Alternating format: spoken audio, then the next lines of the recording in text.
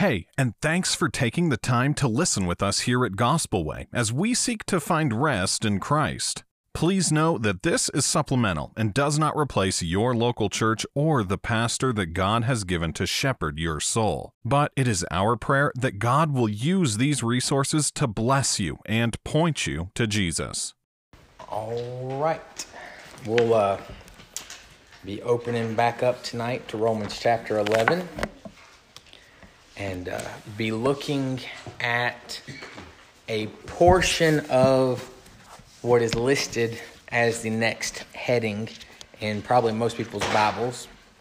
I know in most Bibles it's listed as new branches being grafted in. And that is the beginning of the section that we'll be looking at. We won't quite get to the part about them talking about where Paul talks about the new branches, but we will be looking at a section of Scripture that leads into it. It's Romans 11 through 15. And this is one of the sections of Scripture that can be confusing if you've not read what is leading up to it. And that's typically what happens with most passages that are confusing, is because we don't know what's around it. It'd be like me, actually, in class. One of the classes that I'm taking this semester, we had to write a letter to somebody, and then put it in, and then we had to take two other people's letters and read them and figure out what they were trying to say. But one of the steps that we were supposed to do is in that letter, find a portion of that letter, take it out of context, and say something about it that we want to make up. And the point in that exercise was understanding that we have to take things in context. If we don't read the whole letter, we're not going to understand what portions of the letter are saying. And because Paul wrote massive letters, if we don't read the whole letter, we're not going to understand what Paul's saying. But we have read all of Romans up to this point. So what Paul is saying is going to tie into what he's been saying. And that is, for this passage of Scripture, that God has a certain purpose.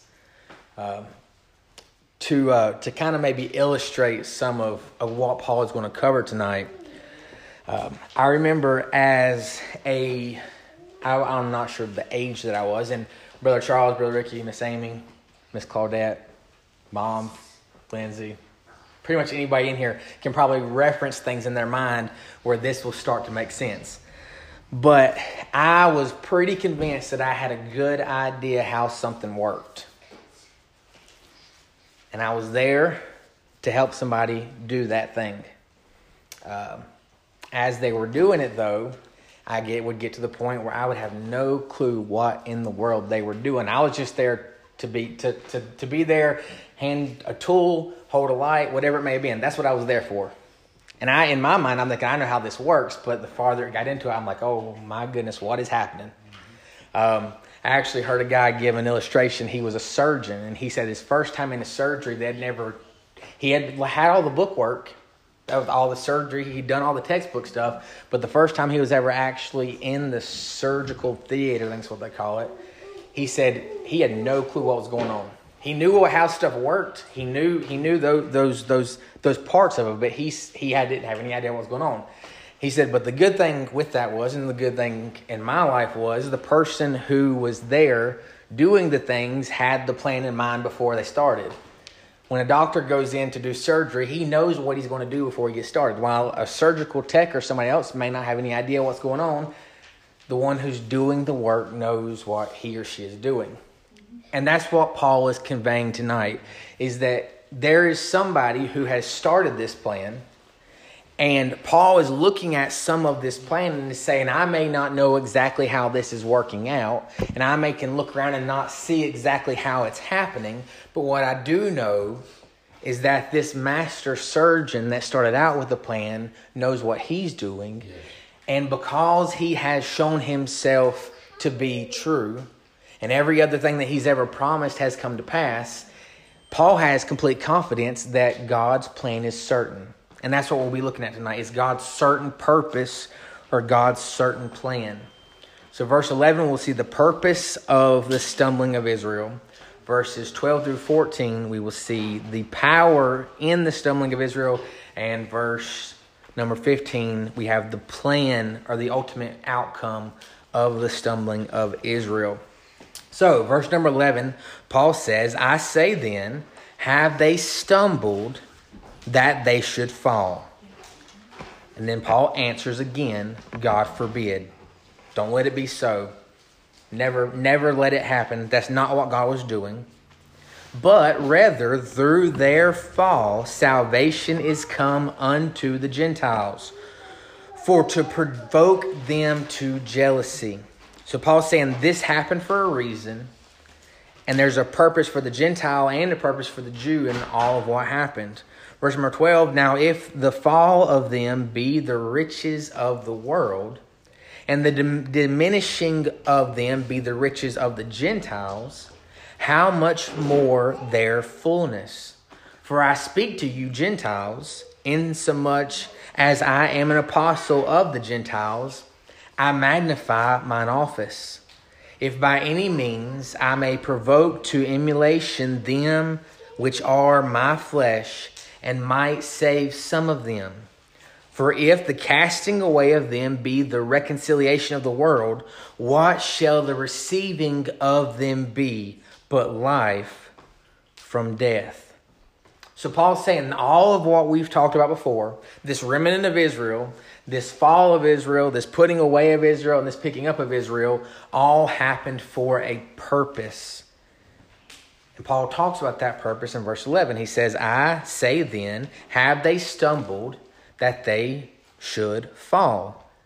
And what Paul is conveying is he's basically asking that rhetorical question like we've talked about before over and over again. He's asking that rhetorical question so he can explain the answer.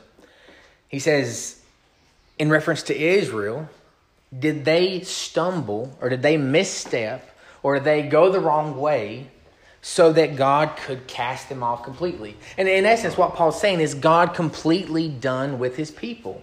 Is God done with Israel? And his answer to that is God forbid. He said, by no means is God done with Israel. And he spoke to that in those passages before because he said that he himself is proof that God is not done with Israel. God's remnant that he has was always there and will always be there. And God has not taken Israel as a whole and cast them off so that they are no longer able to come into the plan of God. And that's what Paul's saying. He's actually referencing back to what we looked at last week about their eyes being darkened and them being bowed down that they cannot see. He's referencing all of these things where they're hardened in their heart because of their disobedience. And says, did this happen so God could just get rid of them, wipe the slate clean, and start over with the Gentiles? And to his answer to that was, God forbid. The Jewish people themselves aren't cut off, but he mentions in the next section of this verse what the reason or the purpose for their fall was. He says, but rather through their fall, salvation is come to the Gentiles. So he says the first reason that this happened, the first reason that God used and hardened Israel when they didn't come in to believe the Messiah was so that the salvation would come to the Gentiles. And again, if we look back through the Old Testament and even through the teachings of Christ, if you remember back even at his birth, they took him to the temple, and the priest there said that he would be a light unto the Gentiles. He understood the prophecies. He understood what was supposed to happen as Christ was come for the entire world. It wasn't just a Jewish Messiah, but it was a global Messiah. It was a global Savior. It wasn't God just with the Israelites, but Emmanuel, just like in the song that we sung tonight, Emmanuel was God with us, all of us. God came to be with us all. Not one specific group of people, not one specific race, not one specific class, but he came to us all. In John 1, again, I know we referenced John 1 a few times last week, but John 1 said he came into his own, and his own received him not. But as many as received him, to them gave he power to become sons of God. And that's what Paul's saying. He said their fall happened and their hardening happened so that salvation could come to the Gentiles. But talking back towards Israel again, he said they're not cut off, but salvation's come to the Gentiles to provoke them to jealousy. This is something that we saw last week again. We've seen it even in chapter number 10. If we look back at chapter number 10, verse number 19, Paul said there, he said, "But I say, did not Israel know? First Moses saith, I will provoke you to jealousy by them that are no people, and by a foolish nation I will anger you." And that's a reference that Paul was making back to Deuteronomy 34, verse number 21. What Moses said under the inspiration of the Holy Spirit was that God was going to provoke Israel to jealousy. And that is the story of the Old Testament, if we ever know the story of the Old Testament. It's constantly, again and again and again, God having to judge his people to provoke them to come back to him. They, in essence, have gotten to the point to where they continuously provoke God to provoke them. And that's one of the things that Paul's saying by referencing us back to what he's already said, is that he said it shouldn't be confusing to you that God is provoking you to jealousy, because you are continuously provoking God to jealousy. Even in Exodus 20, verse number 5, God says to the children of Israel, he says, "I am a jealous God." The word jealousy there in Exodus, and every time that God talks about jealousy, it doesn't mean envious. You know, when we think about jealousy, it's, well, they have something that I don't have, and I'm jealous that they have that and I don't have it. It's really an envious jealousy. But what God has is a perfect jealousy. And what that jealousy is for him is it's a zeal or a passion. God was saying to the children of Israel in Exodus 20, he said, "I have a passion for you. I'm a passionate God." And that's one of the things that we can get caught up in sometimes, is looking at God and seeing him as being someone who is almost standing back from the world stage and just letting it play out. But God has said to the children of Israel, who were his people, and God says to us as an echo to the church, who are his people, he is a passionate God for his people. God's heart never wanes. It never gets cold for his people, but he's passionate and he's zealous for those that he's brought to himself. And that's what he's saying there. He's saying that he has done, because he is passionate for you, he has done something to make you passionate for him.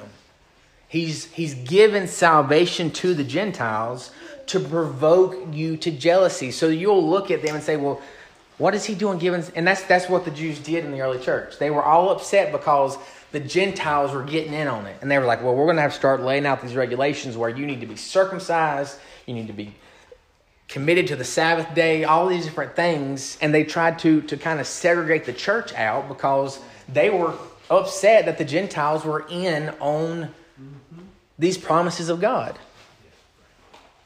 They were jealous. And that was the purpose. That was the purpose of what God did. He was giving salvation to them that they would stop provoking him and making him passionate and jealous toward them. And he was going to turn the table, so to speak, and make them jealous back toward him. He was trying to relight that fire of passion in their hearts back to him. And that's what God does with us. When we start to go a different direction in our life, God will many times bring a correcting hand to make us passionate and zealous for him again. I know times, even in my life, there's times when I have gotten cold towards God and something will happen, whether it be good or bad, but God brings things into our lives that reignite that passion, that give us that zeal for him, for his word, for prayer, for witness. Those different aspects that God works in our life, he does those things to make us passionate for him because he is always passionate for us. So we have the purpose in verse number 11. And that purpose is that the Jews are not cut off, but that salvation goes to the Gentiles, and that the Jews become jealous or passionate towards God again. If you look down through the next couple verses, we see the power in the stumbling. And what Paul is saying, he basically is explaining how powerful God's plan is going to be. So we know God's purpose is certain, but his power is certain. So verse number 12, he says, "Now if the fall of them be the riches of the world, and the diminishing of them be the riches of the Gentiles, how much more their fullness?" And again, Paul is talking, when he says their fall, he's talking about their misstep, their wrong direction, them going after the wrong things. Which again, it rings and echoes of the Old Testament, because that's what they did. They went after other things. They were constantly going in a different direction, and God had to steer them back towards him. Many times through being brought out from where they were at, being held captive, and then being released over and over. Whether it was Egypt or Assyria or Babylon or whoever it was, God is bringing his people back to himself. And that's what he's giving us. He said because of their fall, their misstep, they're going the wrong direction, Jesus is brought to everyone. And that's what he's saying there. He said because of their fall, the riches came to the world. And he's speaking there to the crucifixion. Because they rejected their Messiah. And again, this didn't take God by surprise. We understand that. But because they rejected their Messiah, riches came to the world. The whole world was blessed because the Jews rejected their Messiah. That was the promise that was given to Abraham. The whole world would be blessed through you. And then they were blessed because Abraham's direct descendants rejected the promise that God gave to them. So those riches came to the whole world because they rejected Christ. And then it says, and the diminishing of them, the riches of the Gentiles. So he said what happened was the Jews rejected Christ, and the whole world gained riches from that. The whole world was blessed because of their rejection. He said even further, they were diminished, or what he had talked about in the verses previous. They were hardened. They were made blind. They were shown mercy even in their rejection, so that the Gentiles could see the riches. So that not only did their fall bring riches to the world, but their fall brought riches to the Gentiles. And it even points us back to 1 Corinthians chapter 1, verse number 23, where Paul says that Christ was a stumbling block to the Jew, but he's the cornerstone for all of us who believe. So he's there, and the Jews are falling or tripping over him. And every time that they trip over him, riches come to the world. And every time they trip over him again and again, and they diminish more and more, and they become more and more injured by the scandal of the gospel, the Gentiles are given more and more and more riches through Christ. And that's what Paul's purpose was in his preaching. And we can see that in verse number 13. Actually, just let me back up real quick to verse number 12. He said, if riches, their fall caused riches to the world, and the diminishing caused riches to the Gentiles, how much more their fullness? And what Paul is doing here is he's preparing us for what he's getting ready to say. And that word fullness, if you remember, sends us back to chapter 10, verse number 4, where he said, Christ is the end of the law for righteousness to everyone that believeth. So what Paul's saying, he said if their misstep, if their rejection of Christ, if they're going a different direction and not trusting and lifting up their Messiah caused all these good things, how much more good things are going to happen when they get to that fulfillment? When they actually see Christ for who he is, and all of these Jewish people start to come back to God, and Judaism fades away into Christianity, how much more will the riches come into the world by that happening? Amen. Verse 13, Paul says that's why he does what he does. He says that he's preaching to glorify his office. Verse 13 says, for I speak to you Gentiles insomuch as I am an apostle of the Gentiles, I magnify mine office. And I've heard this verse taken and gone all kind of different directions with. But what Paul, he's not saying that I'm preaching to the Gentiles to lift myself up. Paul is not going out to all these Gentile churches so that he can have the Apostle Paul ministries be on billboards everywhere. That's not what Paul was saying. Paul wasn't looking to glorify himself. Even all of his other writings point us to that. He says, I glory in nothing but the cross.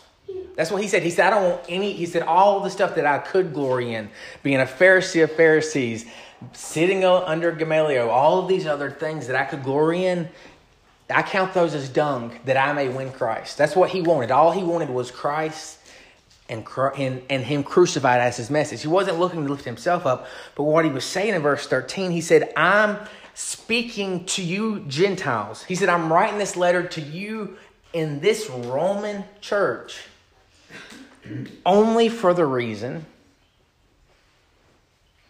that I'm an apostle to the Gentiles. He said, the only reason I'm writing to you is because I've been made an apostle to you. I wouldn't be writing to you because he has already said in chapter 9 and chapter 10 that his heart is for his brethren. His heart is for the Jews.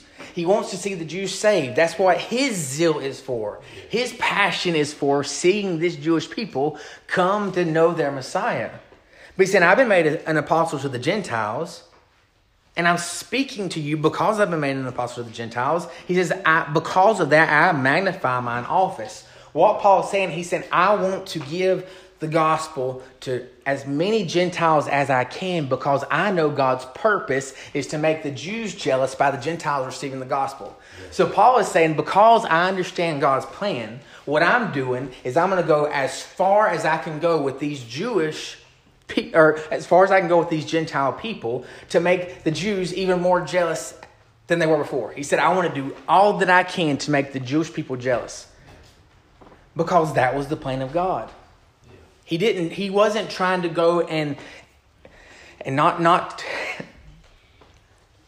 to get off track, but Paul wasn't trying to go to all of these Jews and trying to lead them in a prayer or do anything like that or try and convert them in some way. He would go, if you read through the book of Acts, he would go to the synagogue first and they would always reject him and then he would go to the Gentiles. He always did it the exact same way. And again, he's telling the Romans here, I did that because I knew that it would make the Jewish people jealous. I knew that this Pharisee of Pharisees was going to make people jealous when he went to the synagogue, to the Jewish people, and then went over to the Gentiles. He was doing it on purpose because that was the plan of God. So he's trying to lift up his office. He's trying to glorify his office as an apostle to the Gentiles to make his brethren jealous. His heart hasn't changed. He wants to see the Jews come to Christ.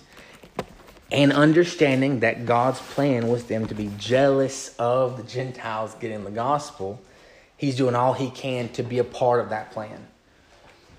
Paul's glorifying his office is glorifying God in front of the Jews. And that was what his whole purpose was.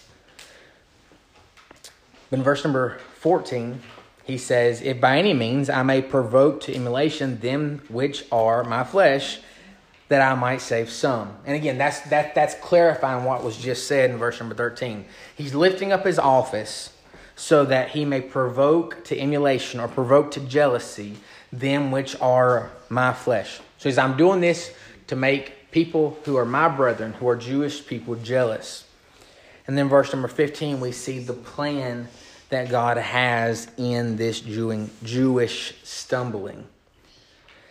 He says, for if the casting away of them be the reconciliation of the world, what shall the receiving of them be but life from death? And Paul seemingly contradicts himself here because he says, for if the casting away of them be the reconciliation of the world. Well, in verse number 1, Paul said, I say then, hath God cast away his people? God forbid. So did he cast them off or did he not cast them off? And the answer is yes, he did. But it was a partial casting and a temporary casting. What Paul's saying in verse number 1 is that they were partially cast away. That not all of them were cast off. Not all of them were hard. Not all of them were blinded. Not all of them had rejected the Messiah. And he was the proof of that. But in verse 11, he's explained to them that not only was this casting off partial, but it's temporary. He said the casting away of them be the reconciliation of the world. He said the reason that it happened was so that God would reconcile the entire world to himself. Israel was a part of God's plan. And the simplest way that I know how to explain that is almost like when you're building a building that's tall, a couple stories high. You typically have to build scaffolding to be able to build that building. That's typically how people do it. They'll build up scaffolding as they go, and then they'll tear the scaffolding down, and then they'll go back up, and then they'll tear it back down. And what Paul is saying, he said, I don't want you to look at Israel and their casting off as God tearing down the scaffolding to set it aside. But what God has been doing, and we have references to this in Ephesians and even 1 Peter, where Paul says that the foundation that God built upon was the apostles and the prophets. Even if we look into the book of Revelation, if you look at the book of Revelation, what are those foundation stones that John sees in this New Jerusalem? As he looks at this foundation, he sees 12. He says he sees 12 stones one way and 12 stones another way. And it was the names of the apostles on one side, and it was the names of the prophets on the other side. Or not the prophets, it was the name of the children of Israel, the children of Jacob. I'm sorry, that was my mistake. But that's what John saw. He said everything that God has done, this new kingdom that God is building, is built upon the foundation of the apostles and the children of Israel. Amen. And Christ was the cornerstone. Christ was where they intersect. But what Paul is conveying to these Jewish people, he said it's not that God has built up scaffolding to build his church and then tore it down and got rid of it because he didn't need it anymore. But in Paul's mind, it's almost like building a house where if you were building, you'd build a second story and then you start standing up walls on your second story. Paul is saying that the scaffolding that God is using to build his church throughout history, from the beginning of time until now, is becoming part of the building. Yes. What we don't necessarily see right now, because we're just here being part of the work. We're standing here, we're being participants in what God is doing, but God's doing the work. Yes. And we can look around and say, well, I don't really understand what's going on. And we can even look around and say, well, I think I'm going to figure out what's going on. And I'm going to start connecting this piece to this piece and here over here. And then we just end up in a mess and not knowing what in the world we're talking about. Right. But what Paul is saying, he said, we may not know how it's going to happen. We may not be able to see it completely clearly, but what we can see and what we do know is God has always been building his church. God's always had a plan. He never changed. He never switched directions. He never said, oh, they went this way, so I got to do something different. God's plan has always been the same. And it echoes throughout the Old Testament because that's why he said that he did it to provoke them to jealousy, because that's what he did in the Old Testament. God doesn't change. Amen. God doesn't do things differently. He said, I am the same yesterday, today, and forever. God's not going to cast off us because he's not cast off Israel. They're part of what he's building. Yes. And that's what Paul is saying. He's saying that they haven't been set aside, but they are part of his plan and purpose and will always be part of his plan and purpose. We may not see that scaffolding part of the building as clearly as we may have in one point in time, but that just means God's closer to finishing the building.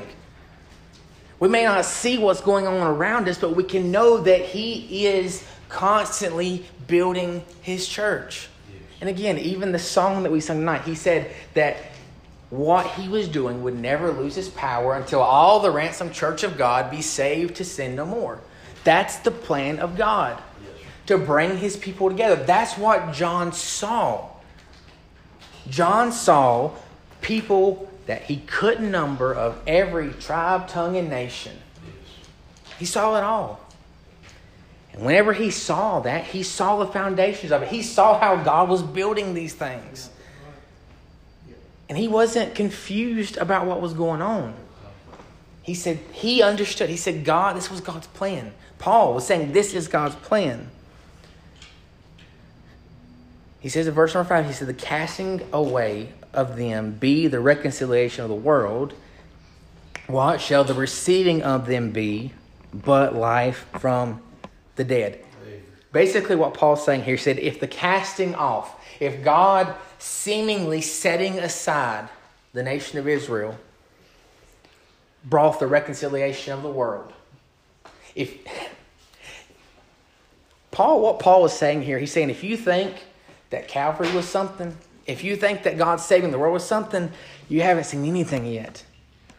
He says, at the reconciling of the world, what shall the receiving of them be but life from death? He's saying, when you look around at you, when you see these small little, what you think are revivals that are going on around you, you're seeing death compared to what God has planned. Because what God has planned is to bring all of his people back to himself. When I was reading through this week, it sent my mind back to one of the stories that Jesus told. You go back to Luke 15. It's one of the more notable parables that we remember.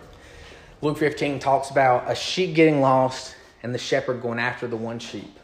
And then it talks about a coin getting lost and the woman going after the coin. And in both of these places, everybody's excited that what was lost was found. Yeah. But then we get over to this story about these two brothers and their father. This younger brother says, I want everything that's mine, and I'm going to go live how I want to. And he does just that. He goes, the Bible goes and spends all of his money on riotous living. He goes and does whatever he wants. But just like always happens, when you don't have nothing coming in and you only have stuff going out, what was going out runs out. Yep. And that's what happened to him. All of what he thought, all the riches that he thought he had, they were gone.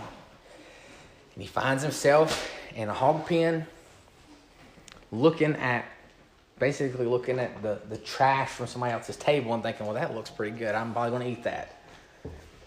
And then he dawns on him, what am I doing here? I can go back to my father's house and be a servant. I can go do what he wants, whatever he wants done, and he can pay me a wage and I'll live better than this. And he gets back there, and I know we all know the story, but he gets back there, the father's waiting on him, runs after him, kisses him before he can even say, I was wrong, just let me be a servant. He's already putting new clothes on him, putting a ring on his finger. He's already celebrating that he's come back. We get over to the other part of the story, and there's his elder brother who's outside sulking because he deserved more than he got. His father comes out there and says, what are you doing? Why aren't you in here? Your brother was dead, and now he's alive. He was lost, and now he's found. And he was out there unhappy that the father was showing love to his son. And we understand that this whole parable was Jesus talking to the Pharisees and saying, you are not happy that God came to save. You're not happy about it. The Messiah's here and you don't like him. You're not happy about it. What Paul is saying here is that the Father is bestowing onto the younger son to make the older brother jealous. And one day, you could go back to that story and you could look in the windows of that house, and what you would see is the prodigal son and the elder brother both in the father's house, both celebrating his love. That's the story that's the story that Paul is telling us is going to happen. He's saying if there was some good came out of this, the son came home. Everybody was happy about that. They threw him a party. And if you think that was something, just wait until the elder brother gets in here and he's happy about it too. Because that's the plan of God. The plan of God was to show his love on both of the brethren. That's what he wanted from the beginning. He was passionate toward both of his sons. But he wanted that passion back in the elder son. And that was God's plan. The plan in the stumbling was to bring both sons in together, that both of them could enjoy the love of God. That when anybody came around, they see both sons bringing glory to the love of the Father. The older son, he's bringing glory to the love of the Father, who didn't just completely cast him off and say, well, if you're going to act this way, just get out of here. That's not what the Father did. He didn't send off the younger son when he came back, and he didn't send off the older son whenever he was mad about it. But the plan of God is and has always been to show his love to his people. Even our purpose on the earth is to glorify God and enjoy him forever. And Paul's telling us, if you think it's been good so far, just wait. You may not know how it's going to happen. You may not know how it comes together. But when you see it, it's going to be something else. Let's pray. Lord, I want to thank you for the opportunity to be